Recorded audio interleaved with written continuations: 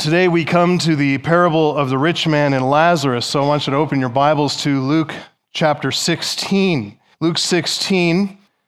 While you're turning there, just to sort of set this up, I'd like to read from what the Apostle Paul says at the end of 2 Corinthians chapter 4. So you turn to Luke 16, and I'll read from 2 Corinthians 4, 16 to 18, where Paul says this. So we do not lose heart. Though our outer self is wasting away, our inner self is being renewed day by day. This light, momentary affliction is preparing for us an eternal weight of glory beyond all comparison as we look not to the things that are seen, but to the things that are unseen. For the things that are seen are transient, the things that are unseen are eternal. For those of you who know the Lord and those of you who are known by the Lord, those words from the Apostle Paul describe the life of faith. This is how we as Christians live our lives. As our outer self is wasting away, and for some of us, that's more apparent than for others. For young people in our midst, you're kind of like, What could that mean? I'm as strong and healthy as ever. And then they say, oh, that's right, he's old. Of course he's dying. Of course he's talking about all that. He's on the way down. But listen, you too, being young, enjoy it now. Enjoy it now because it does not last. And yet, promise you this, that as you mature in Christ, as we mature, though our outer self, our frame, the shell, it's wasting away, our inner self, our inner life is being renewed in Christ. And it's being renewed truly and powerfully in the mind as we are renewed. And we find an energy that is otherworldly, a spiritual energy. It's a life transformed by the invisible working of God. We truly see the power of these words in Scripture changing the way we think, which changes the way we live. We are not what we were. We are not now what we shall be. And so, we are those, as Paul describes in Romans 2:7, we are those who, by patience in well-doing, we seek for glory and honor and immortality. And to those who practice that patient obedience in this life right now, doing good, God will graciously grant to us eternal life. And it's an eternal life that so powerfully works now, even in our mortal bodies that are dying. And we realize that whatever affliction we face in this life, as Paul described it, it is light and it is momentary. We're looking not to the things that are seen, but to the things that are unseen, invisible realities. For the things that are seen are transient, they're passing, they're fading. But the things that are unseen are eternal. We realize that there will be a great day of reckoning. There will be a reversal when that which is really real and that which is truly true, things that are unseen and eternal, they will take center stage. They will become the daily, predominant, lived-in experience for everyone, believer and unbeliever. Now, for those of you who are genuine, born-again, truly true Christians, that's really, really good news, isn't it? That captures the fulfillment of our hope in the gospel. For others, though, reckoning with the unseen, the eternal reality is not such a comforting thought.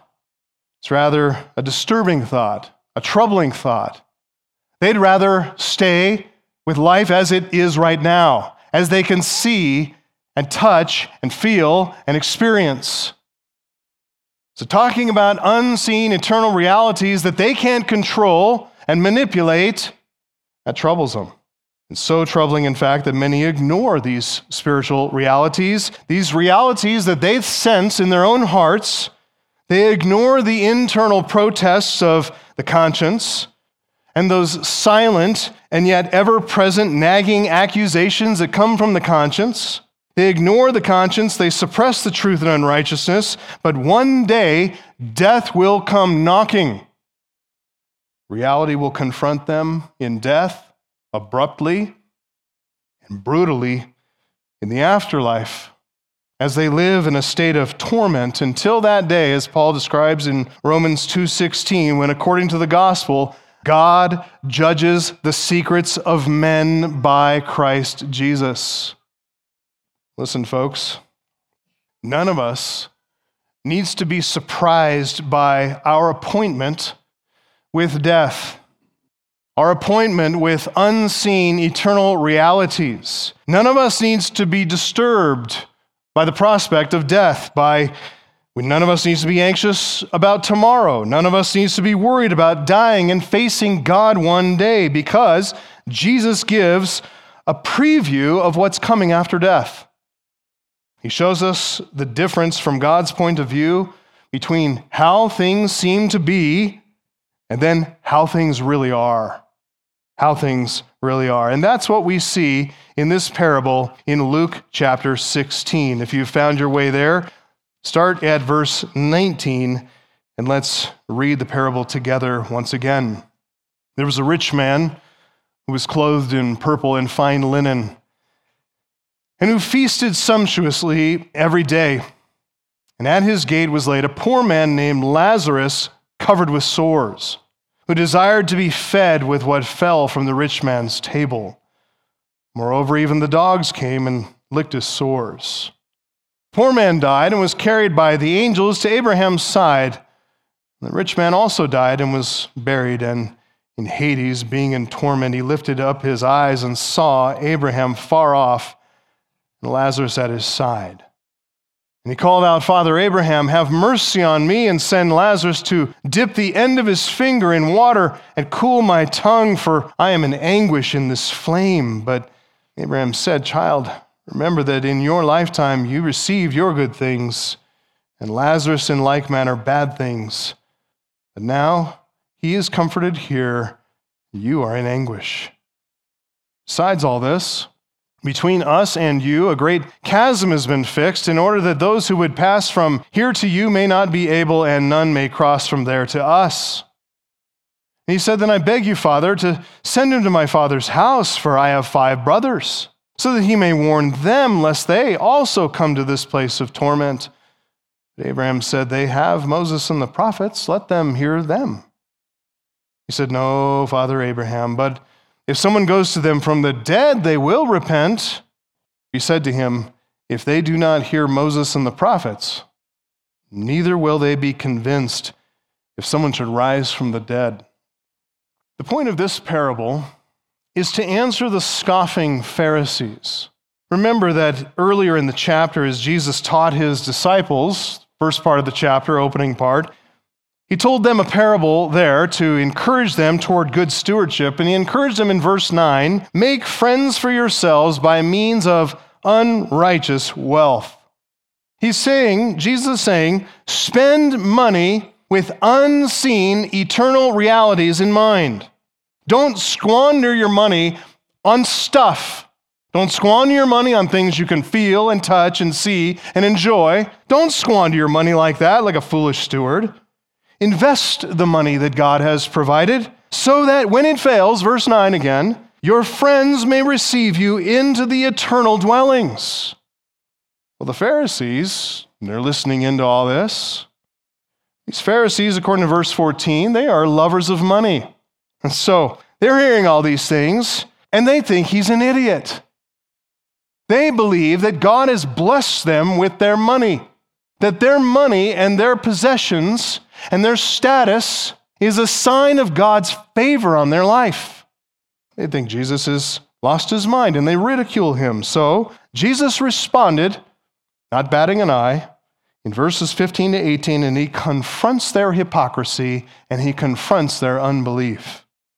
He said, you are those who justify yourselves before men, but God knows your hearts.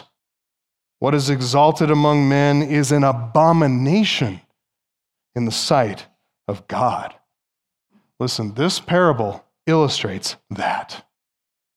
And Jesus warns these Pharisees, he warns all pretenders, all hypocrites, all unbelievers, religious unbelievers.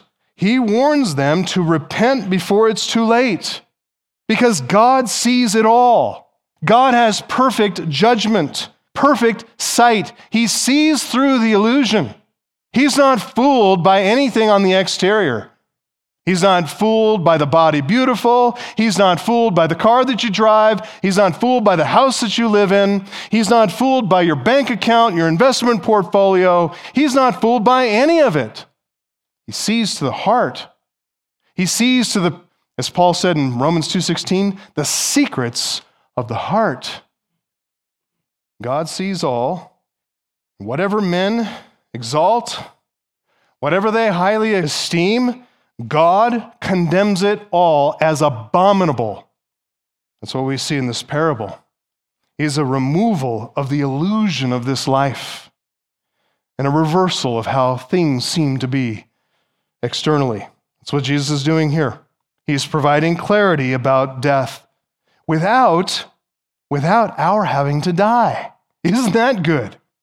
He lets us see what's on the other side of the veil without us having to pass through the veil. Isn't that gracious? He shows us here two potential outcomes before we have to pass through the veil for ourselves. Will we wake up, or will we continue sleepwalking? Somnambulism, that's called sleepwalking. Death removes all illusion, folks. We can either learn about that from Jesus before we die, or we can learn on our own after we die. I recommend option number one. Let's learn from Jesus before we die. So Jesus tells this little parable, verses 19 to 21. He starts out by telling us how things appear. How things appear. You can write that down as your first point. Number one, how things seem to be. How things seem to be. Remember, God looks, God sees not as man sees. God looks upon the heart of the matter. He sees the heart, but man looks on things by external appearance, right? Is that an indictment of us? No. It's just talking about our limitation as human beings. We can't look to the heart of the matter, only God can. God sees not as man sees. Man looks on the outward appearance, which is just our lot in life. We're flesh and blood. The spirit within us requires the body in order to perceive things from the outside world. It's how we learn. It's how we perceive. It's how we come to understand. God looks into the invisible, hidden things, the secrets. He sees all things. So here's how things seem to be. And Jesus paints quite a picture in verses 19 to 21. I'll read that again. He says, "There was a rich man who was clothed in purple and fine linen, and who feasted sumptuously every day. And at his gate was laid a poor man named Lazarus, covered with sores, who desired to be fed with what fell from the rich man's table. Moreover, even the dogs came and licked his sores." Could not be two more contrasting characters than these two, the rich man and the poor man. The rich man is unimaginably rich. He lives a charmed life. He lives the dream life, envied by all, enjoyed by none but himself. And his life is contrasted by the poor man's life, which is unimaginably poor and afflicted and suffering. Someone like this would be pitied by all. And yet Jesus wants us to know that this is only how things seem to be. Wealth and poverty, they're nothing but a facade. Wealth and poverty are nothing but an illusion that distract us from reality. Jesus provides the true assessment of the situation in verse 15, that what is exalted among men is an abomination in the sight of God. That believing judgment, by the way, is echoed by James. James is the half-brother of our Lord, and he writes this in James 1:9 and following. He says, "On this basis, let the lowly brother boast in his exaltation. Let the poor man, the afflicted man, the man with nothing in his bank account, let him boast. Let him brag in his exaltation." Is that how you think? We need to listen a little bit more to James, don't we? And James goes on to say, "Let the rich in his humiliation, let him boast. Why is that? Because like a flower of the grass, he'll pass away. For the sun rises with its scorching heat and withers the grass. Its flower falls, its beauty perishes. So also will the rich man fade away in the midst of his pursuits. So blessed is the man, speaking to all of us now, blessed is the man who remains steadfast under trial. Blessed are the poor, the afflicted, those who go through trials, those who face and have to endure suffering. For when he has stood the test, he will receive the crown of life, which God has promised to those who love him. James is writing there to encourage us to think rightly, to orient our mind around truth, around reality. Last week, Josh preached out of Philippians 4:8. Whatever is what? True. At the end of the verse, think about such things. Is it a suggestion? No, it's a command, right? It's an imperative. Think about such things. Think about what is true. Focus your mind. Let your mind be shaped by what is true, by reality, not by how things seem to be, but how things are. We're to make right judgments. We're to look beyond mere appearances. We're to look beyond how things seem to be so that we think, we assess, we live our lives according to how things really are. And he gets that thinking, James gets that thinking from his half-brother, according to the flesh, Jesus. And he encourages us to embrace the same mindset. Listen, we see, all of us see, Asaph in Psalm 73, he sees the rich prosper. They live in nice houses, they drive in nice cars, they take nice vacations, they meet interesting people, they eat at expensive restaurants, and they have a personal trainer to take off all the weight after they take on all the calories. They enjoy unique experiences all over the world, and we see the rich man, just like anybody else, as Jesus says, clothed in purple and fine linen, feasting sumptuously every single day. No worries. No troubles. Wouldn't you like to be one of them? This is the realization Jesus describes in Luke 16. It's the realization of the rich man's dream. What he only dreamed of, but his dream was cut short by the reality of death. Remember that back in Luke 12? You turn back to Luke 12 and verse 16. Jesus is called in to settle a dispute about money between two brothers, and he responds by telling them a parable, guarding them. Verse 15, take care, be on your guard against all covetousness, because one's life does not consist in the abundance of his possessions. Well, let me tell you a story, Jesus says. Told them a parable, verse 16, the land of a rich man produced plentifully. He thought to himself, what shall I do? For I have nowhere to store my crops. He said, I'll do this. I'll tear down my barns and build bigger ones, larger ones, and there I will store all my grain and all my goods. And I will say to my soul, soul, you have ample goods laid up for many years. Relax, eat, drink, and be merry. And man's biggest concern? What am I going to do with all this stuff? What am I going to do with the surplus of goods? My investments have come back percentage over percentage. Look at the dividends. I don't know what to do with all this money. His daily occupation then turns into how to satisfy his soul with whatever pleasure it desires.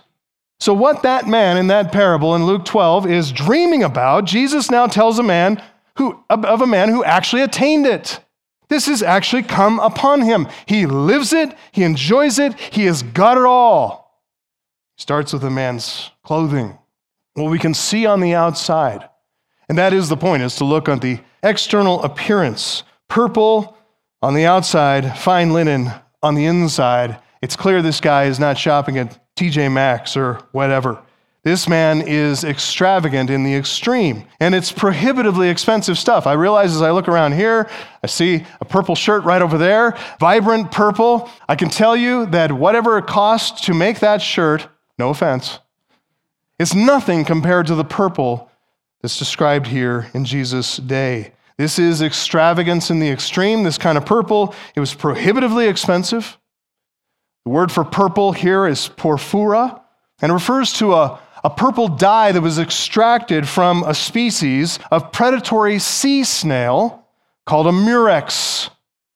Murex. Maybe you've read about these before. The little murex snail is housed in a little murex snail shell. It's kind of like a smaller, thinner, spinier version of a conch shell. And those murex were gathered to extract the dye from them from inside that shell. It's no small feat. Pliny the Elder described the process in detail in his work, The Natural History. He says each shell had to be broken open to expose this isn't his word, but the modern word is the hypobronchial gland, and it's about the size of the tip of a child's little pinky finger. And inside that tiny little gland is a clear liquid, a liquid that's toxic to the sea snail's prey. But when that liquid is exposed to the air combined with enzymes that are contained in the gland, the clear-colored precursors of that dye turn into a deep purple or a purplish blue.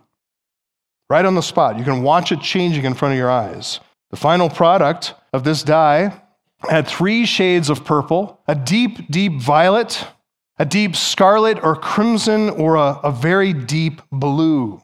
Beautiful colors. The amount of clear liquid that is extracted from just one of these snails was only a few little drops. So, that's hardly encouraging when you consider that it takes 6 pounds of this liquid to dye 1 pound of wool. In more concrete terms, it takes 10,000 snails to produce enough dye for a single robe. Now, since this dye is so hard to get, but at the same time, it's what's called color fast. I don't know if you know about that, but it means it doesn't fade over time. It retains its original hue. In fact, over time, this particular dye becomes even more vibrant the longer it's exposed to the sun and the elements, and this made it highly valued, but still prohibitively expensive for the common person. It's a highly exclusive dye, and it was known as Tyrian purple in Jesus' area. Tyrian refers to the city of Tyre, where the ancient Phoenicians first discovered this and started producing this dye in the Near East. Pliny mentions other places as well where the dye was produced, on the coast of Algeria and Tunisia, also in Laconia, the southernmost tip of Greece, down south of Corinth. But this production, the distribution, the use of Tyrian purple by consumers who had enough money to pay for it, that's all controlled by the royal courts. Dye producers are regulated about how much they can make, how much dye they could introduce into the market at one time, who they could sell to.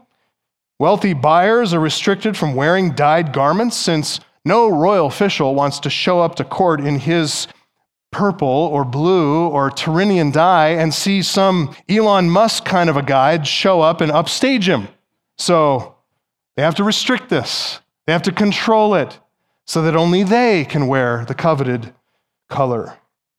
No one without rank, title, status, they're restricted. So when Jesus describes this rich man clothing himself in this porphyra, this purple, this is a visible representation of this man's status, of the degree and the extent of his wealth. He has no concern, this guy, about hiding his wealth, hiding his status. He's not like maybe some rich Americans who kind of cloak their status and their wealth in maybe common, plain-looking clothing, try to subdue it, try to be understated. Not this guy. In fact, he's the kind of guy who spares no expense. He wants everyone to see just how wealthy he really is. Purple describes the outer garment by which he flaunts his wealth and his status. This is about image. This is about how he appears to people. It's about putting his wealth on display. This next term, fine linen, this describes the inner garment. This is the one that's worn closest to the skin. The undergarments, linen fabric, it's made from flax. And prior to the invention of machines that automated all our linen making, our textile industries, this is another very labor-intensive process when it's produced by hand. After harvesting flax stalks, which take roughly 3 months to grow into the maturity in order to extract the fibers, the plants are soaked in water. They're cut down, soaked in water for 2 weeks. It's a process that's called retting, R-E-T-T-I-N-G. Retting softens the stalks and it dissolves the pectin that's inside that connects and binds those internal fibers together in order that they may be separated and extracted from the stalks. So after 2 weeks of retting, then 10 days of drying, and another 5 days of what's called stooking, S-T-O-O-K-I-N-G, that is to gather the dry stalks together in stooks or bundles and then stand them upright so that they may dry and drain. Well, there's another process that exposes and removes the fiber known as stutching, crimping, and brushing. You're like, man, where did this guy study this throughout the week? Don't ask. But it is interesting. But it is also extremely labor-intensive when it's done by hand. Once those fibers have been removed through the stutching, crimping, brushing, they've been removed and they are ready now to be spun into linen thread on a spinning wheel, which is also extremely labor-intensive. All this before the modern automation, textile industry, all that technology. Back then, the linen was divided into 4 types. From the lowest to highest, it was smooth cloth, then thin cloth, then fine thin cloth, and then what's known as byssos, B-Y-S-S-O-S. Byssos is the highest quality, the most precious, the most valuable, and that is the term, byssos, that Jesus uses to describe this man's undergarments. Byssos linen was used in Egypt, and it was exclusively for the pharaohs and the priestly class. It was also used in Egypt for royal burials, for mummification of the royals. It was used to adorn the statues of the gods. Seems kind of worthless, but that's how they flaunt their wealth, is to adorn statues with this linen. Like the Tyrrhenian purple, not just anyone could wear byssos linen. This is the clothing of Egyptian pharaohs and Egyptian priests, Roman emperors and senators. It's the top 1% of the top 1% who are wearing this stuff. So obviously no one can see this man's byssos undergarments. Jesus is describing this. This isn't any way of flaunting his status. This is not about that. That's the external purple. Internally, this is about the inner wear is what is showing his love of physical comfort. That's what Jesus is describing here. This guy spared no expense, not just for the outward show, but also for the inward feeling of soft clothing next to his skin. In the modern world, we take comfort for granted, our clothing. Textiles, technology, automation, all that's drastically reduced the cost of clothing. It puts comfortable clothing within everybody's reach, so we don't think really twice about it. But most people throughout history, all over the world, have worn a much rougher clothing that felt more like wearing something akin to a burlap sack. Scratchy, uncomfortable, hot, not breathable all the time. So Jesus' audience, as they hear about this rich man's undergarments, they can only imagine the level of luxury and comfort that this man enjoyed every day of his life, and it's over the top. So based on how Jesus is describing the man's clothing, we can assume even more about the way he cared for himself and his body. He had baths with skincare treatments in it, and lotions and potions and all the rest, the best that money can buy, all of it to bathe his body in luxury, to soothe his skin, every blemish erased, no pleasure denied him. He's got personal trainers, fitness guys, and exercise, and he does his exercise, and he does his recovery process, and he gets into the bath, and he's rubbed down with lotions. This is a man who loved to look good, and this is a man who loved to feel good. He is a proud man in the way he displays his wealth, and he's a sensual man in the way he lives his wealth, and this is all illusory. Jesus' final description of the man is about how he spent his time. It says he feasted sumptuously every day. So by every day, we get the point, but to emphasize it, Jesus puts the verb euphreno in the present tense, which conveys this continuousness, a habit of living. It's a lifestyle. His habitual way of living, it's one continuous, never-ending party. The verb euphreno doesn't strictly mean feasting. It includes food, of course, but the term is broader than that. It refers to merriment, or what they used to call glad-making. In our vernacular, though, it's just strictly partying. Partying. Jesus adds an adverb, lampros, to describe the kind of partying that this guy is indulging in. It's luxurious partying. It's sumptuous and elegant and lavish spending for the sake of the enjoyment of the party. This is a man who's got it all. He's got the richest foods. He's got the finest of wines. He's got the most talented performers, the most exciting entertainers. He enjoys the most exclusive, most exotic pleasures. And according to the verb tenses, this is all a continuous, ongoing reality, one never-ending party. We learned something else about the rich man from verse 20 when Jesus starts to describe the poor man. The poor man's laid where? The rich man's gate, right? Gate. This guy's home had a gate, a pulona. And a pulona describes a gate or a gateway into a large estate, such as it could be described for a walled city. That's the pulona that opens up and it's got a moat surrounding it and the drawbridge comes down. That huge gate, that could be described as a pulona. Could be a gateway into a temple or a palace complex. Here, it describes the way into this man's palatial mansion. The man's home is not merely in a gated community. The man's home is a gated community. Pictures the man's home then as a hive of activity where daily operations would rival a small city. The rich man's, he owns the best, most capable, most intelligent slaves that money can buy. He has the means to train them up to their fullest potential, to their highest competencies, to get the most out of these slaves who existed for no other reason than to keep his party going. Arborists, botanists, gardeners maintain the visual aesthetic in the grounds, the sensual experience of his estates, the beauty of the grounds, the smells of the blossoms blooming, all of that for his visitors and himself. Chefs planned exquisite menus. A skilled kitchen staff put the plans into action, provided for all the feasting. The maitre d' there to oversee the service staff, to host and to serve. Money managers, investment officers, financial planners are all there to make sure his money keeps making more money. He's got nothing to worry about. Security staff protects his property, his assets, and high above, perched above it all, underneath him, making sure the rich man is untroubled, his mind is clear, he concerns himself with nothing else but pleasure and enjoyment, is a steward, a manager of the whole enterprise. That's the rich man.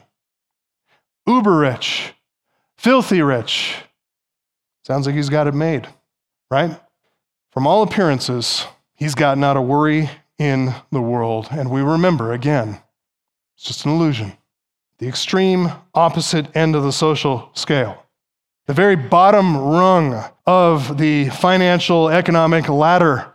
In fact, he's so low, he's fallen off the ladder and he's free falling into oblivion. Is another man, verse 20. Verse 20, his situation is abject, dire poverty. At the rich man's gate was laid a poor man named Lazarus, covered with sores, who desired to be fed with what fell from the rich man's table. Moreover, the dogs even came and licked up his sores. Poor man. Jesus used the word patokos, someone who's in abject poverty, someone who's totally dependent on others for support and survival. Adjective comes from a verb that means to bow down timidly. It refers to a man who's completely destitute, no means at all. This isn't like a grifter or a con man that we see on the side of the road holding up a sign, I'll dance for beer or whatever that, says, holding up some clever sign on the side of the road. This is not a guy like that. This is someone who is in abject poverty. He is a true beggar.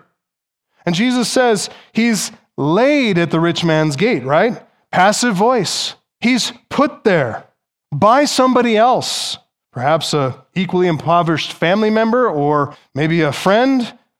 So it's not just this man who's poor and destitute. He comes from poverty and destitution. Nobody in his life who cares for him, if he has such people, can provide anything for him. As they say, poverty breeds poverty, right? So with no means to provide for the man, they lay him down at the gate of a rich man. They put him in the path of the wealthy. They hope that somebody with some means and some modicum of sympathy will show this guy some mercy. He's so poor that if no one gives, he starves. He's so poor that if no one has pity on him, he will most certainly die. This poor man, his name is Lazarus. Jesus tells us he's been laid at the gate by others, which gives us a little bit of a clue into the chief contributing factor, maybe, of his poverty. Evidently, the man is unable to move on his own, which portrays him as severely crippled. He's paralyzed, either at least in his legs. They're maybe a paraplegic, or probably more likely is a quadriplegic. He's paralyzed in both arms and legs. He's unable to fend off the dogs. So this is in contrast. Remember, he's helpless, he's dependent, he's unable on his own to do anything. This is a contrast to the rich man, right? It says he clothes himself every day. He puts on his own clothes. Middle voice, reflexive idea.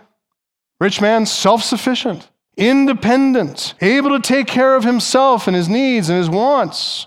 Poor man can't even clothe himself, can't even move himself, care for himself. He's totally, utterly dependent on others for care and for protection and provision. Further, while the rich man is clothed in the best clothing money can buy, the poor man is clothed only in his sores. Jesus uses the verb helkao to describe Lazarus as covered with sores. The verb tense indicates that. The noun helkos refers to an ulcerated sore like an abscess. You can maybe picture on the skin a large, round, open sore in the skin. Outer border of the sore is kind of raised and thick, shiny and all that. The inside of the wound looks like a crater, and it weeps with fluid, clear fluid and blood. It's unpleasant to behold, to sight. It's unsightly, unseemly, but even worse, it's painful to experience. This isn't leprosy. If Lazarus were described here as a leprous man, then the crowd, the audience would have trouble picturing this man being able to be laid at the rich man's gate. He can't be in a public place with leprosy. He'd be remanded to the outskirts of the city. But still, what Jesus pictures here, it paints a picture of continuous, unrelenting pain and suffering and unseemly unsightliness in front of people. Open, ulcerated abscesses like these can be caused by poor blood circulation. It's common to a paralyzed beggar, has no one there to turn him over and move him around and increase circulation. No one to take care of his abrasions that are caused by either him pulling and scraping himself along the ground or by being pulled around the ground by others. These wounds, not properly treated, well, they become infected, don't they? And the longer they're left unaddressed, these infections, the worse they get. The infection spreads even to the deeper tissues, into the bones and the joints, and even to the blood, where they become toxic and deadly and poisonous. No beautiful or soft clothing to cover this man's body. Nothing to ease the constant pain on the surface of his skin. No means of helping himself. And Jesus adds another element here, if you see. Another element to the pathetic picture, it says that he desired to be fed with what fell from the rich man's table. Man, Lazarus is hungry. He's hungry. He's starving. Rich man had the means to indulge every desire, and he did so. Lazarus' desires go largely unmet. As I was preparing this, at different times, my stomach would grumble, and I'd say, ooh, I'm kind of hungry. And I'd promptly go get something to eat. How about that, huh? Imagine not being able to go, and even if you had the means to go, you had nothing to get. There's no food coming to you. He longs to have some level of satisfaction, perhaps getting some food tossed out of the parties and the banquets, food that falls from the table, out of sight, out of mind of all the dinner guests, fallen, forgotten. Oh, it's touched the floor. 10-second rule, it's over. I can't touch that. And then whatever's swept up after the banqueting is tossed out and licked up by greedy dogs. That's what he dreams to have, dog food. But his belly is filled with nothing but longing. His belly is met with unfulfilled desire. Participle there from thumeo, it's epithumeion. It's in the present tense, or epithumon, present tense. Most of us can only imagine what it's like to have no food at all, what it's like to experience a gnawing, unrelenting hunger that's never, ever satisfied. He's living it. Final comment there in the verse, even the dogs came, licked up his sores. That adds insult to the injury here. First of all, it's the fact that dogs have gathered around him to lick his sores. It indicates he has no strength, no ability, no arms, no physical capability to get them away from him or himself away from their mouths to avoid being licked by dogs. Why are the dogs coming to lick him? Because his body is covered with these repulsive sores that they find appealing. Rich man was there had all the means to pamper his own skin and soothe it with lotions and ointments and fine linen. Lazarus, here he's clothed, covered in sores, extremely painful, with nothing to soothe his skin but the rough tongues of the dogs. Now, lest you, especially you Disney-fied younger generations, imagine this poor guy surrounded by fluffy, playful, cute little puppies. Trust me, Jesus is not talking about a pet here. This is the word kunes. These are vicious street dogs. If you've ever been to maybe south of the U.S. border to like Tijuana or someplace like that, or go to the Middle East or go to India, you're going to see this is a common sight. These curs that roam the streets, often in packs, they're mangy, dirty, flea-bitten, disease-ridden animals. They're ravenous, they're unpredictable, they're dangerous. Not only that, but the kunes, the dogs, they're scavengers. They feed on dead things. And so these dogs surround him because they can smell death.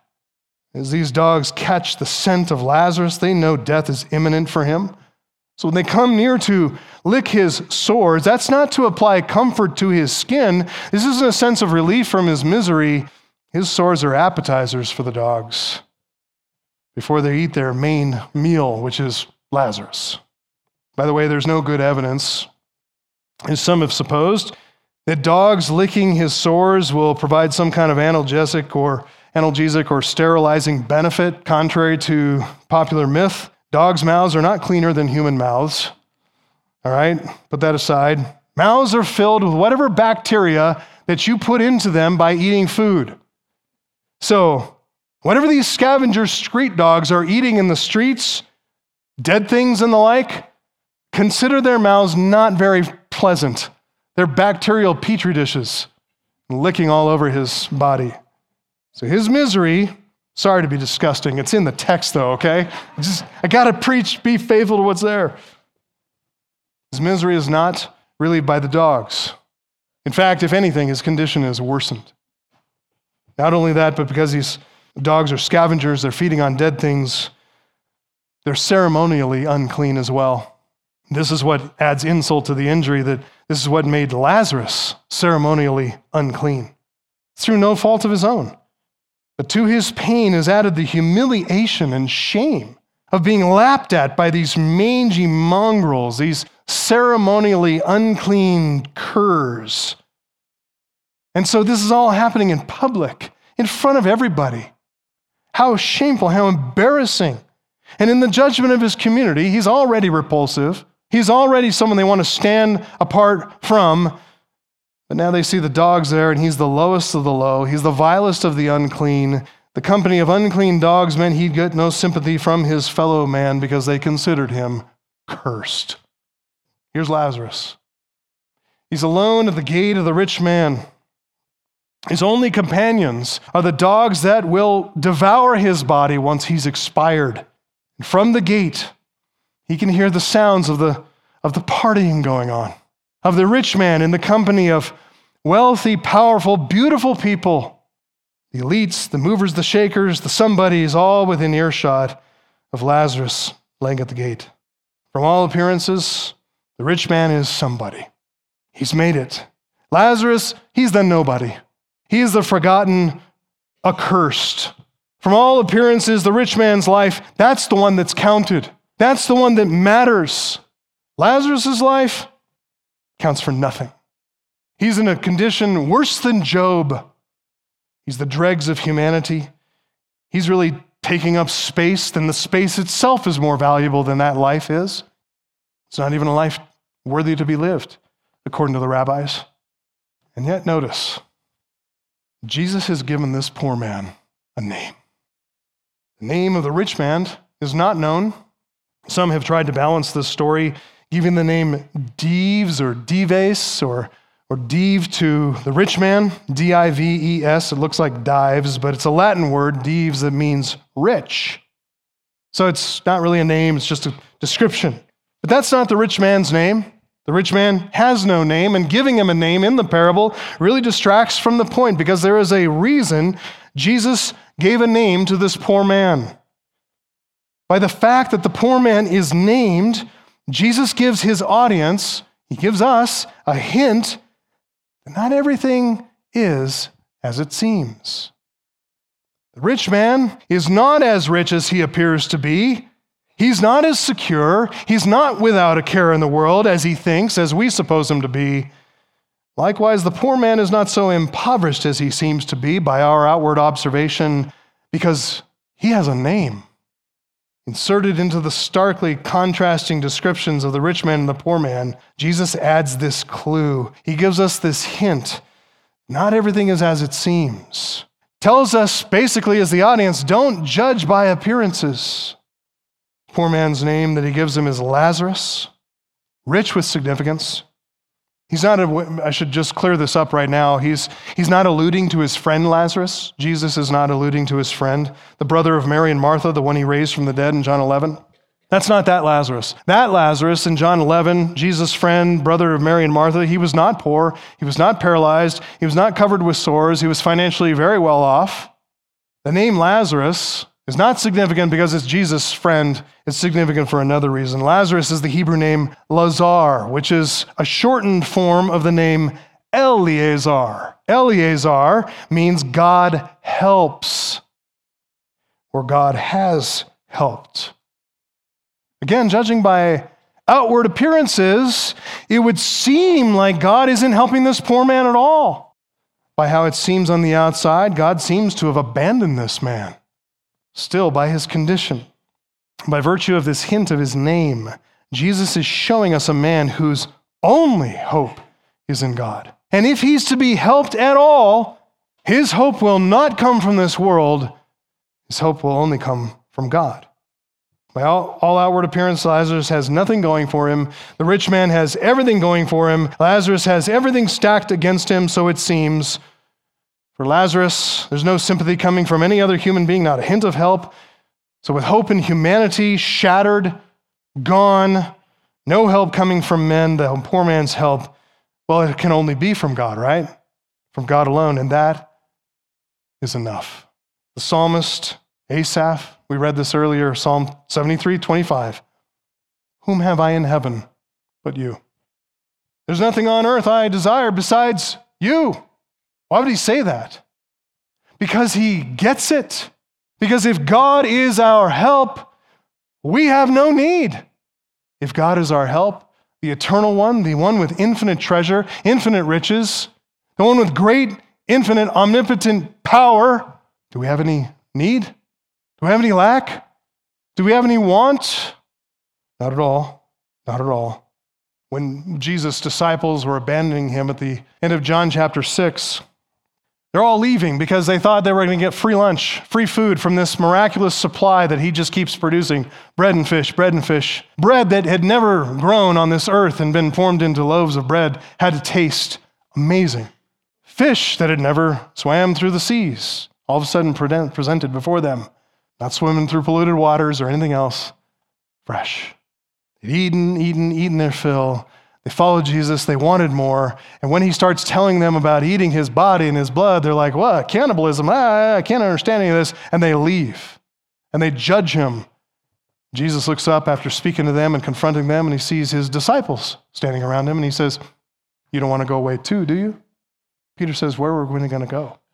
You have the words of eternal life. In God, the source of all life, if we have him, if he is our help, we have no lack, though we be Lazarus at the gates, covered in sores, licked by the dogs.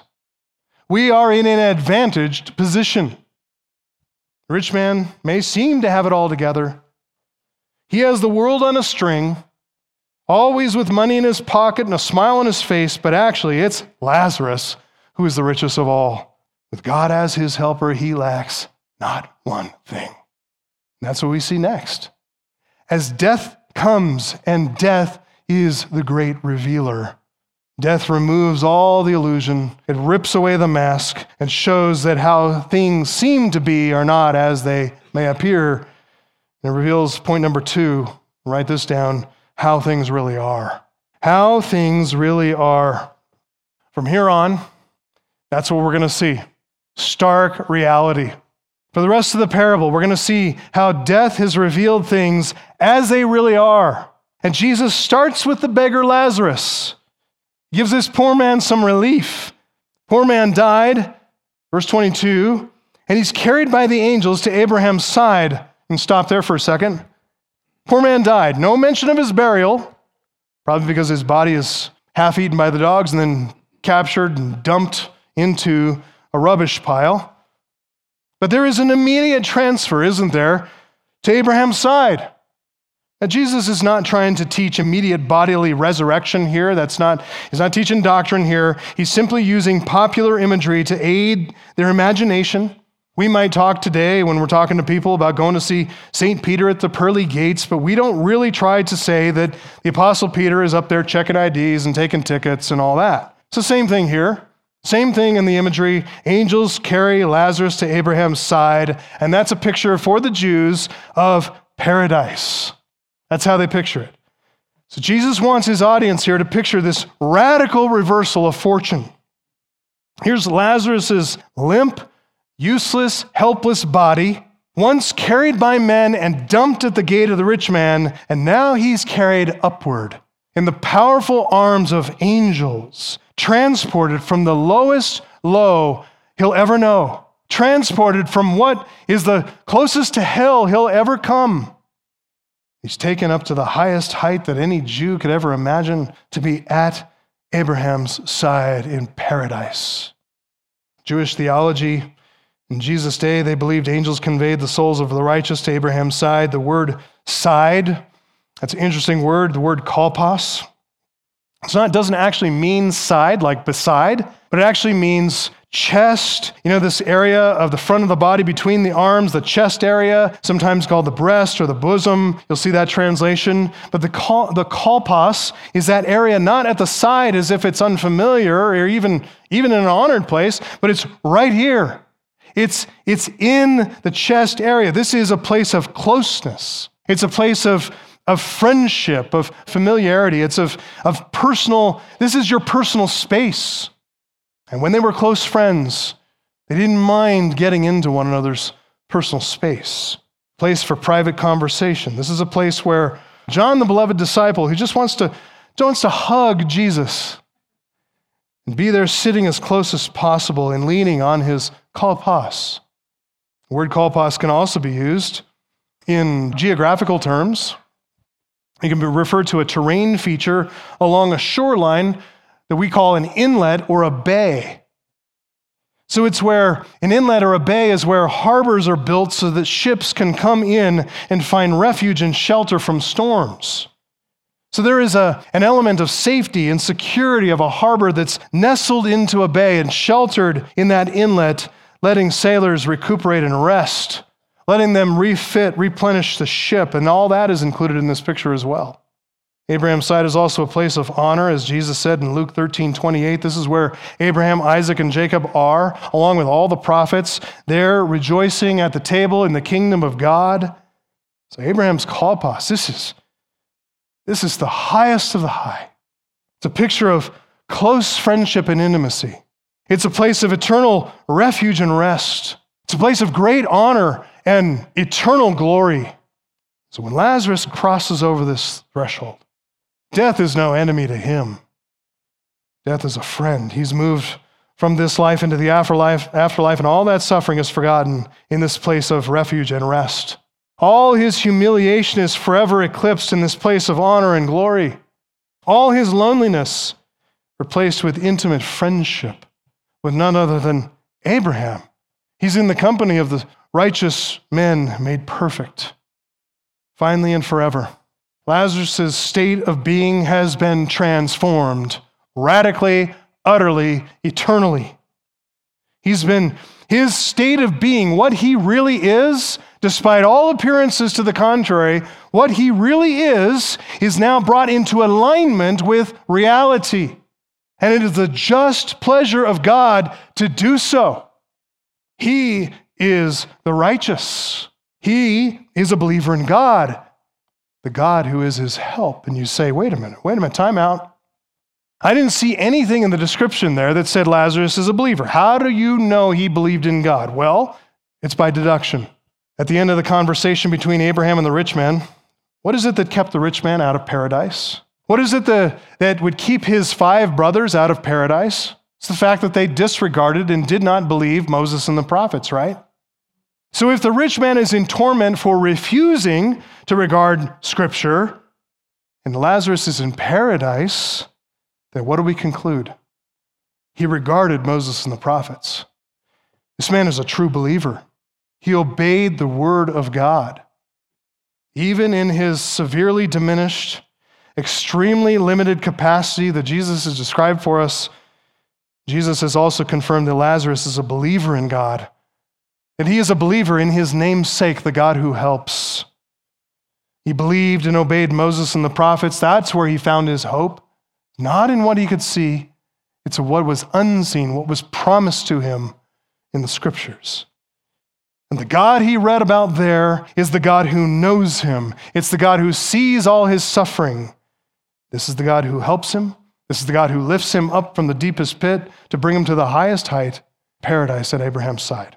Takes us back, doesn't it, to Luke chapter 6, what Jesus taught in the Sermon on the Mount. Jesus pictures here in a parable what he taught in the Beatitudes there. Luke 6, 20 to 23, blessed are you who are poor, for yours is what? Highest height, the kingdom of God. Blessed are you who are hungry now, for you shall be satisfied, filled. Blessed are you who weep now, you shall laugh. Trust God. Trust him. That's the poor man Lazarus. He trusted God, and God turned it all around. And that is not for a short amount of time in this life. That is forever in the life to come. Jesus now turns in verse 22 to the rich man's fate. And this is where things get somber, sobering. If you're not a believer in Jesus Christ, this should be terrifying, deeply troubling. It illustrates the woes that Jesus pronounced in Luke 6, 24 to 26, where he said, but woe to you who are rich, for you've received your consolation. Woe to you who are full now, for you shall be hungry then. Woe to you who laugh now, for you shall mourn and weep. Look at verse 22. The rich man also died, was buried. And in Hades, being in torment, he lifted up his eyes and saw Abraham far off, Lazarus at his side. In his death, the rich man no doubt had a lavish funeral. He's not there to enjoy it, but it's one last hurrah with his money on his dime. It's attended by the wealthiest, prettiest, most important, influential people. Jesus mentions none of that. Doesn't matter. The rich man also died and was buried. That's it. Party over. Reality sets in. Several points mark his new state of being. First, he's got a new location. He's taken up residence somewhere else. He'd been living in a palatial mansion. That no longer translates. Now, his new residence is in Hades. Concept of Sheol, that's actually the word used here, Hades. Concept of Sheol is what predominates the Old Testament. That's where Sheol is a picture of where all souls go, righteous and unrighteous. That's where they go after death.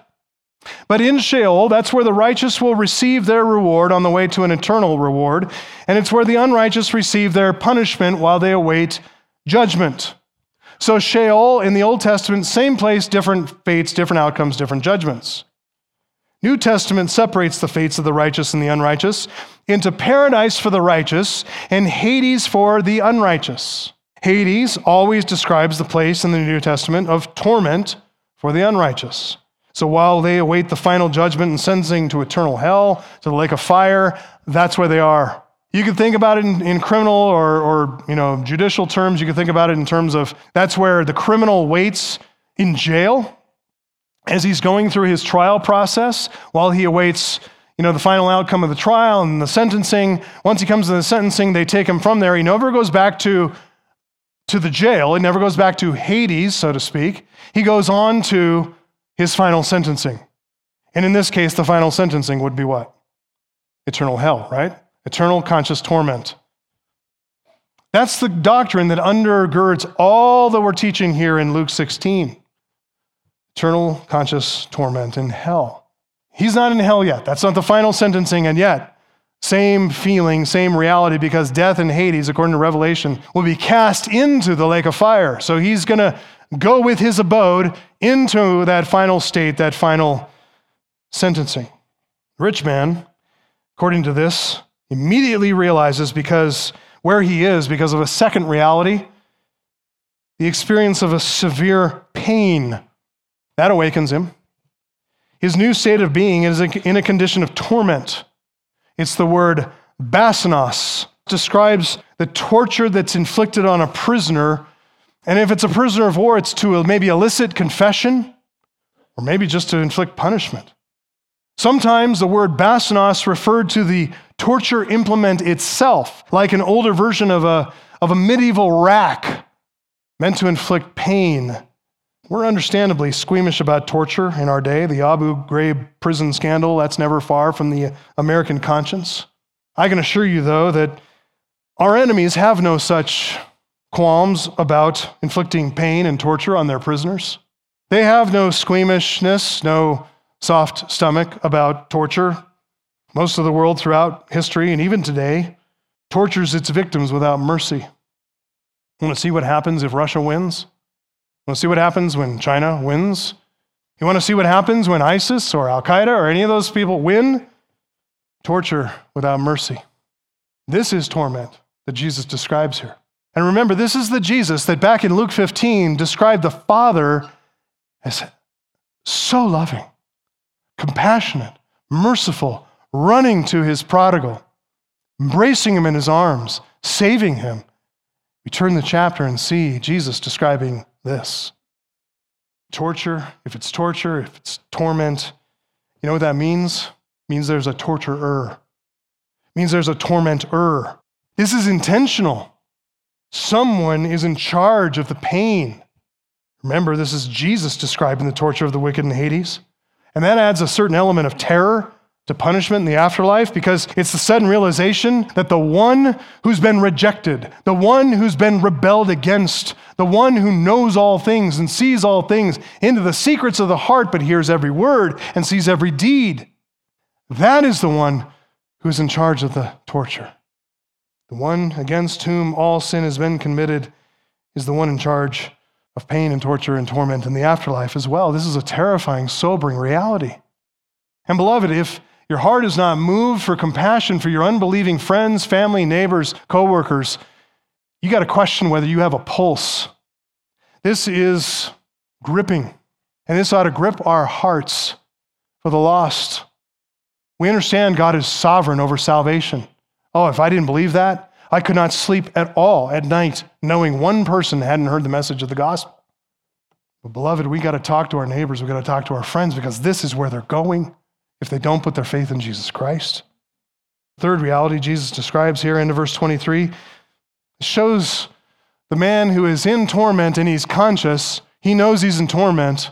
And it says here in verse 23, he lifted up his eyes and saw Abraham far off. Abraham far, far away.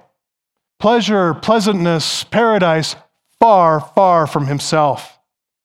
There's a vast, unpassable distance. He's in total separation, total isolation. Abraham's there, Lazarus at his side. Well, what's this about? This is the additional internal pain.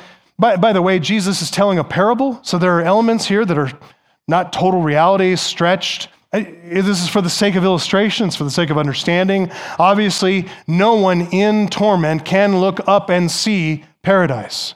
So what Jesus is describing in pictorial, graphic, vivid language is the experience of the conscience, the experience of the mind. This is the additional internal pain that's brought on by an awakened conscience and feelings of eternal regret. Jesus said in Luke 13:28, he says, in that place there will be weeping and gnashing of teeth when you see Abraham and Isaac and Jacob and all the prophets in the kingdom of God, you yourselves cast out. Rich man recognizes and consciously recognizes and thinks about with everlasting regret that God had provided him in his life with a continuous and convenient opportunity, Lazarus lying daily at his gate, and means that he had in his possession to alleviate the suffering of a fellow human being. And he did nothing.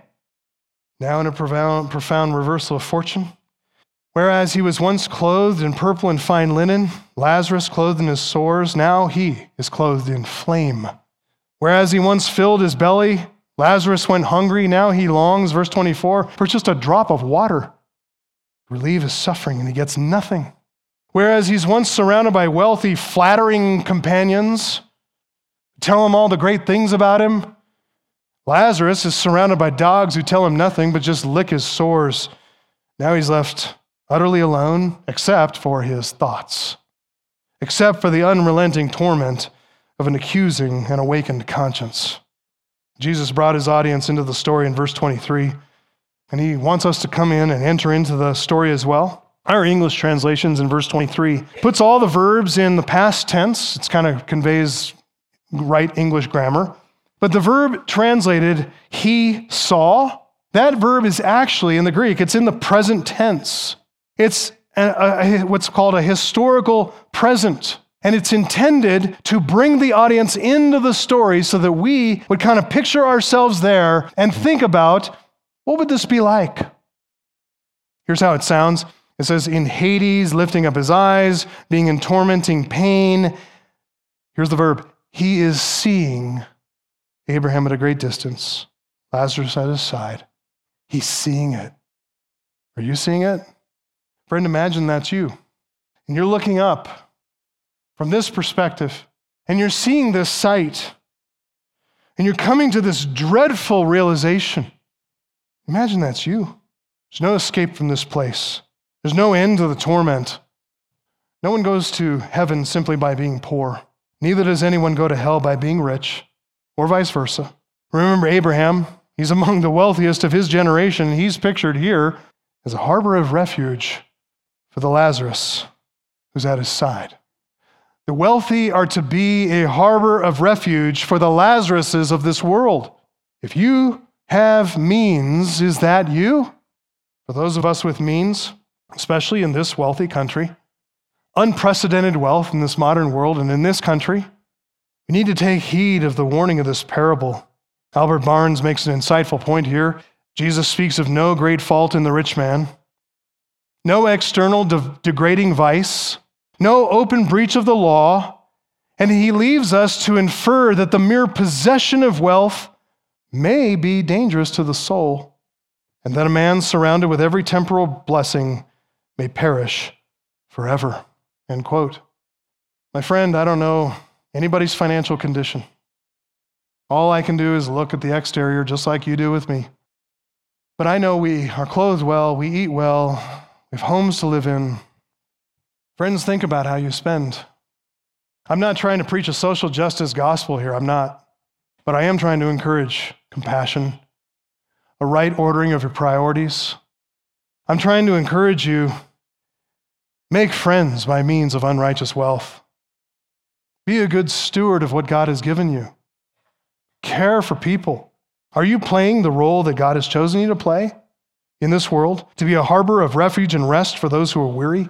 Do you offer your friendship and the benefits of your wealth, experience, and competency to those people who are in need, or only to those people who you think can pay you back?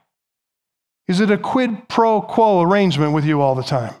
Money for favors, money for access, money for benefits, money for money.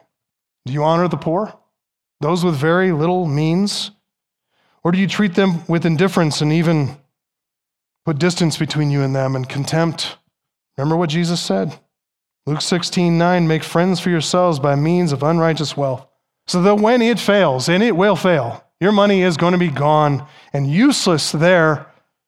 they may receive you. Those friends may receive you into the eternal dwellings. Why is that? Why do we think that way? Because we look not to the things that are seen, but to the things that are unseen. The things that are seen are transient, but the things that are unseen, they are eternal. That is reality. It's not about your comfort. It's not about your pleasure. It's not about making you feel good. We all enjoy the comforts that God provides.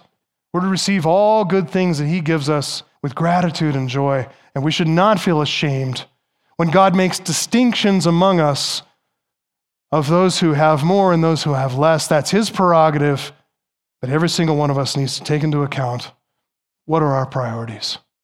How do we care or how do we not care?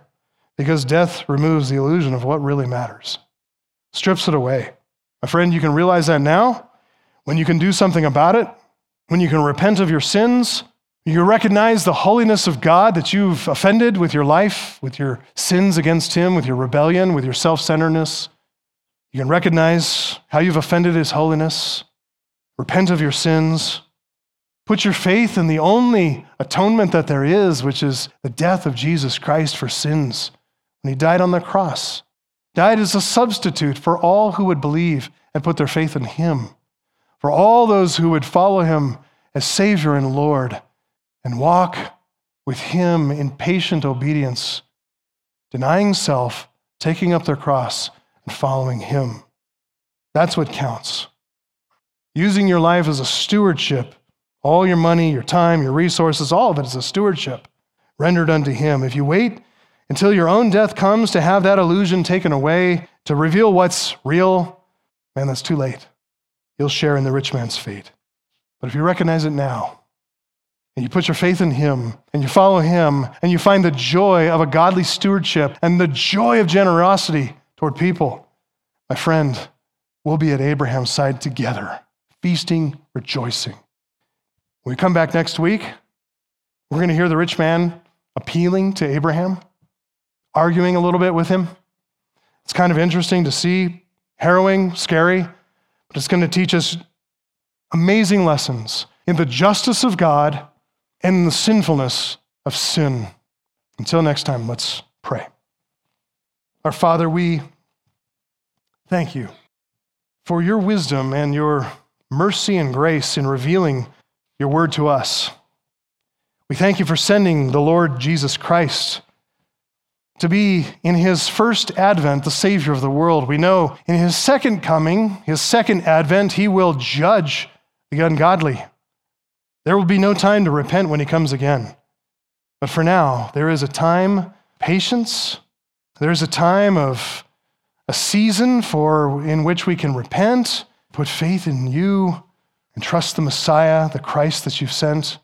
And I pray for everybody in the hearing of my voice that you make this reality for them today, that they would find salvation in Christ, that we would order our lives according to the reality that he has revealed to us in this dramatic and vivid parable.